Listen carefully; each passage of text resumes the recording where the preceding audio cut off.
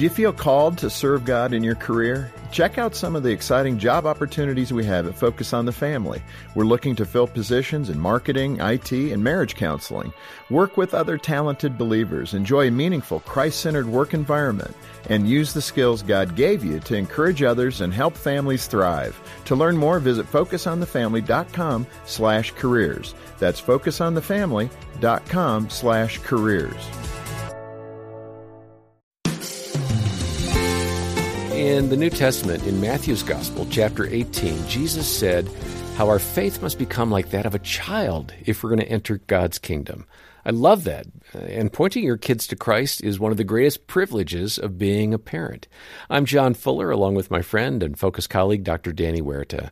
And Danny, if you can go back a number of years, what age were your kids when they started asking questions about God? Yeah, it was early. It was, and really it was modeled after how we were engaging with God. When we were praying, they would ask, "Well, what does Jesus look like?" And how does God listen to our prayers? Right, that's right. We took a picture the other day, and it started early. I think it was 3, 4, 5 in that range. I remember God speaking to me through my son at 4 in multiple ways. And so I know that God uses those early years to speak to us and to be able to relate more closely with God. But yeah, kids start asking early, and the questions get harder as you go. And the questions aren't a mark of they don't believe. No. Or they're going to be doubters, or they're not going to follow the faith. It's just a natural part of life. It's a curiosity. And we shouldn't be threatened by that. Let's go ahead and hear now from Natasha Crane. She talked with Jim Daly and me about how she's learned to share her faith with her children.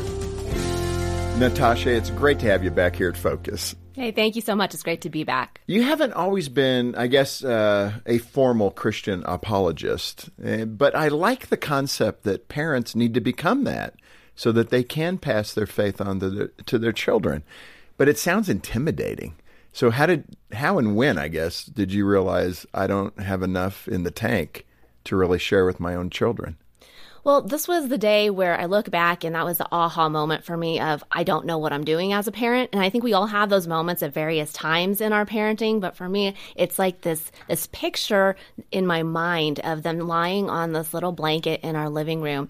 I remember those days. Yes, exactly. And so these 2 little 4-month-old babies, they're looking up at me, and their eyes are kind of expectantly searching mine as if they're waiting for something. So I go through this mental checklist, and I'm thinking, okay, is it time to eat? No. Time to sleep? No. I just changed our diapers. Well, what do you need from me then?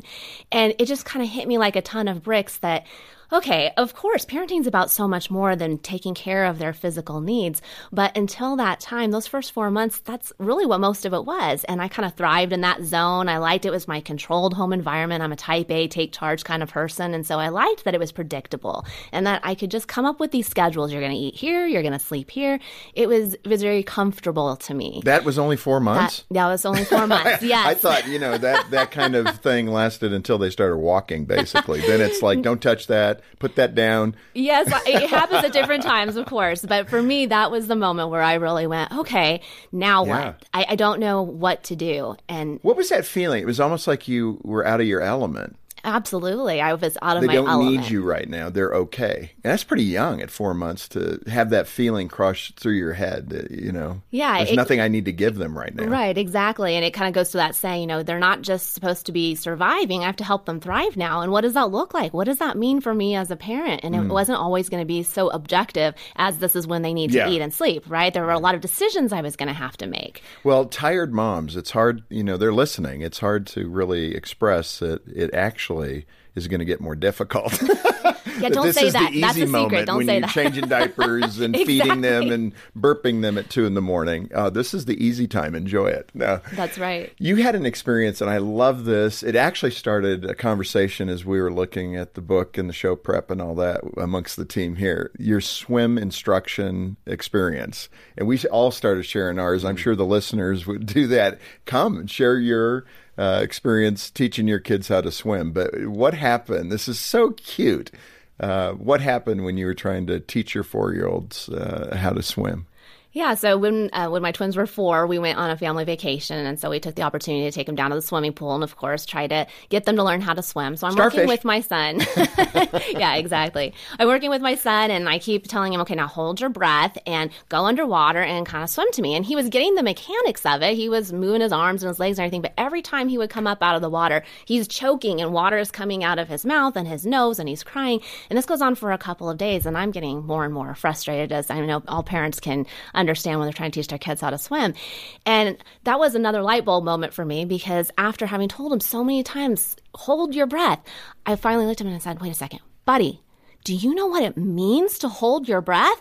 And he burst into tears and he said, no, I don't know what it means. What does breath mean? That is so awesome. It's like so basic. Oh, it's so basic, right? But we use words all the time without thinking that, our kids don't know what they mean. And of course, when they're young, that happens a lot more because they're learning vocabulary and things like that. But I think the principle applies so much as kids get older, and we use a lot of words, especially when it comes to faith, that we assume come loaded with this meaning that we know about, but that they haven't really understood yet. So, words like Christianity and faith and salvation, all these things, they don't necessarily get it at the same level. What a beautiful way to express that. That some kids, depending upon their age, 7, 8, 9 years old, when you say certain things, the Christianese things, yes, they're not necessarily going to know what you're talking about. No, Mommy, what is breath? Exactly. How do I hold it? Right. And we can't just assume it. A 4-year-old saying that. And you feel horrible as a parent, right? Yeah. I've been putting my kid through this for 2 days where he's coming up choking, and it's all almost because drowning him all Okay, because. 2 I know. days. I can't believe you Okay, did now that. you're making it worse. I can remember saying to Trent or Troy, one of them, come on, just hold your breath. Put your head underwater. Come on, we can do this. Right. I was getting frustrated, too. Did you have that Never. frustrating? Oh, no. Just 5 or 6 times. It's just one of the funniest things to teach your kid how to swim. Danny, I think a lot of parents are relating to something Natasha observed about taking for granted those questions our kids asked, and maybe even just explaining them away. Don't ask me now. So give us some guidelines on sharing our faith in age-appropriate ways when our kids are asking questions. From an early age, you can start to pray with your kids, imagine what it's like to have a Heavenly Father. Kids early on are very imaginative, and they can use their imagination to begin to connect with God. And the rational side of the brain begins to develop, at that 3, 4, 5, 6, and continues to develop, and they begin to start asking more difficult questions, like who created God? And how do we know that Jesus was real and he died on the cross and rose again? And how do we know how do we know he's coming back? And how do we know the Bible's the only book? And all these questions that we get along the way, their information is starting to grow, and questions are coming their way. They start to ask those.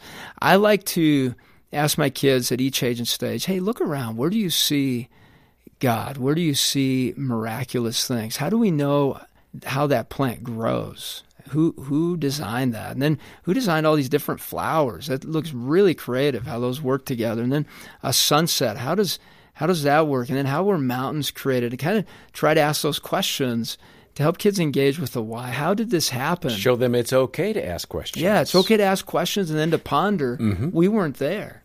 And we didn't design these seasons, and we know the sun's going to rise the next morning, and we don't have to worry about that. And the sun is going to set, and we can trust that. We have oxygen to breathe, and we don't have to even think about that. So many things we don't have to think about that God has created in pondering that. And I do ask now with my teenagers as we're going to church, hey, where did you guys see God this week? Mm-hmm.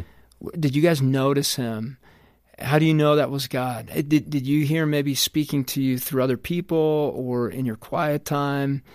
And it's not a place of accountability. Hey, did you do your quiet time? It's more, hey, let's stop and notice. And then I'll talk about moments where I noticed that. And then after the service, we talk about, what do you think God was talking to you about through the message today? What stood out to you? How did you feel it interacting with your soul? Yeah. Because we need Jesus. And so a lot of it's modeled by us. And then at each age and stage, you'll see some kids that are much more curious and will ask you questions. And there'll be some kids that you have to draw out from through your questions.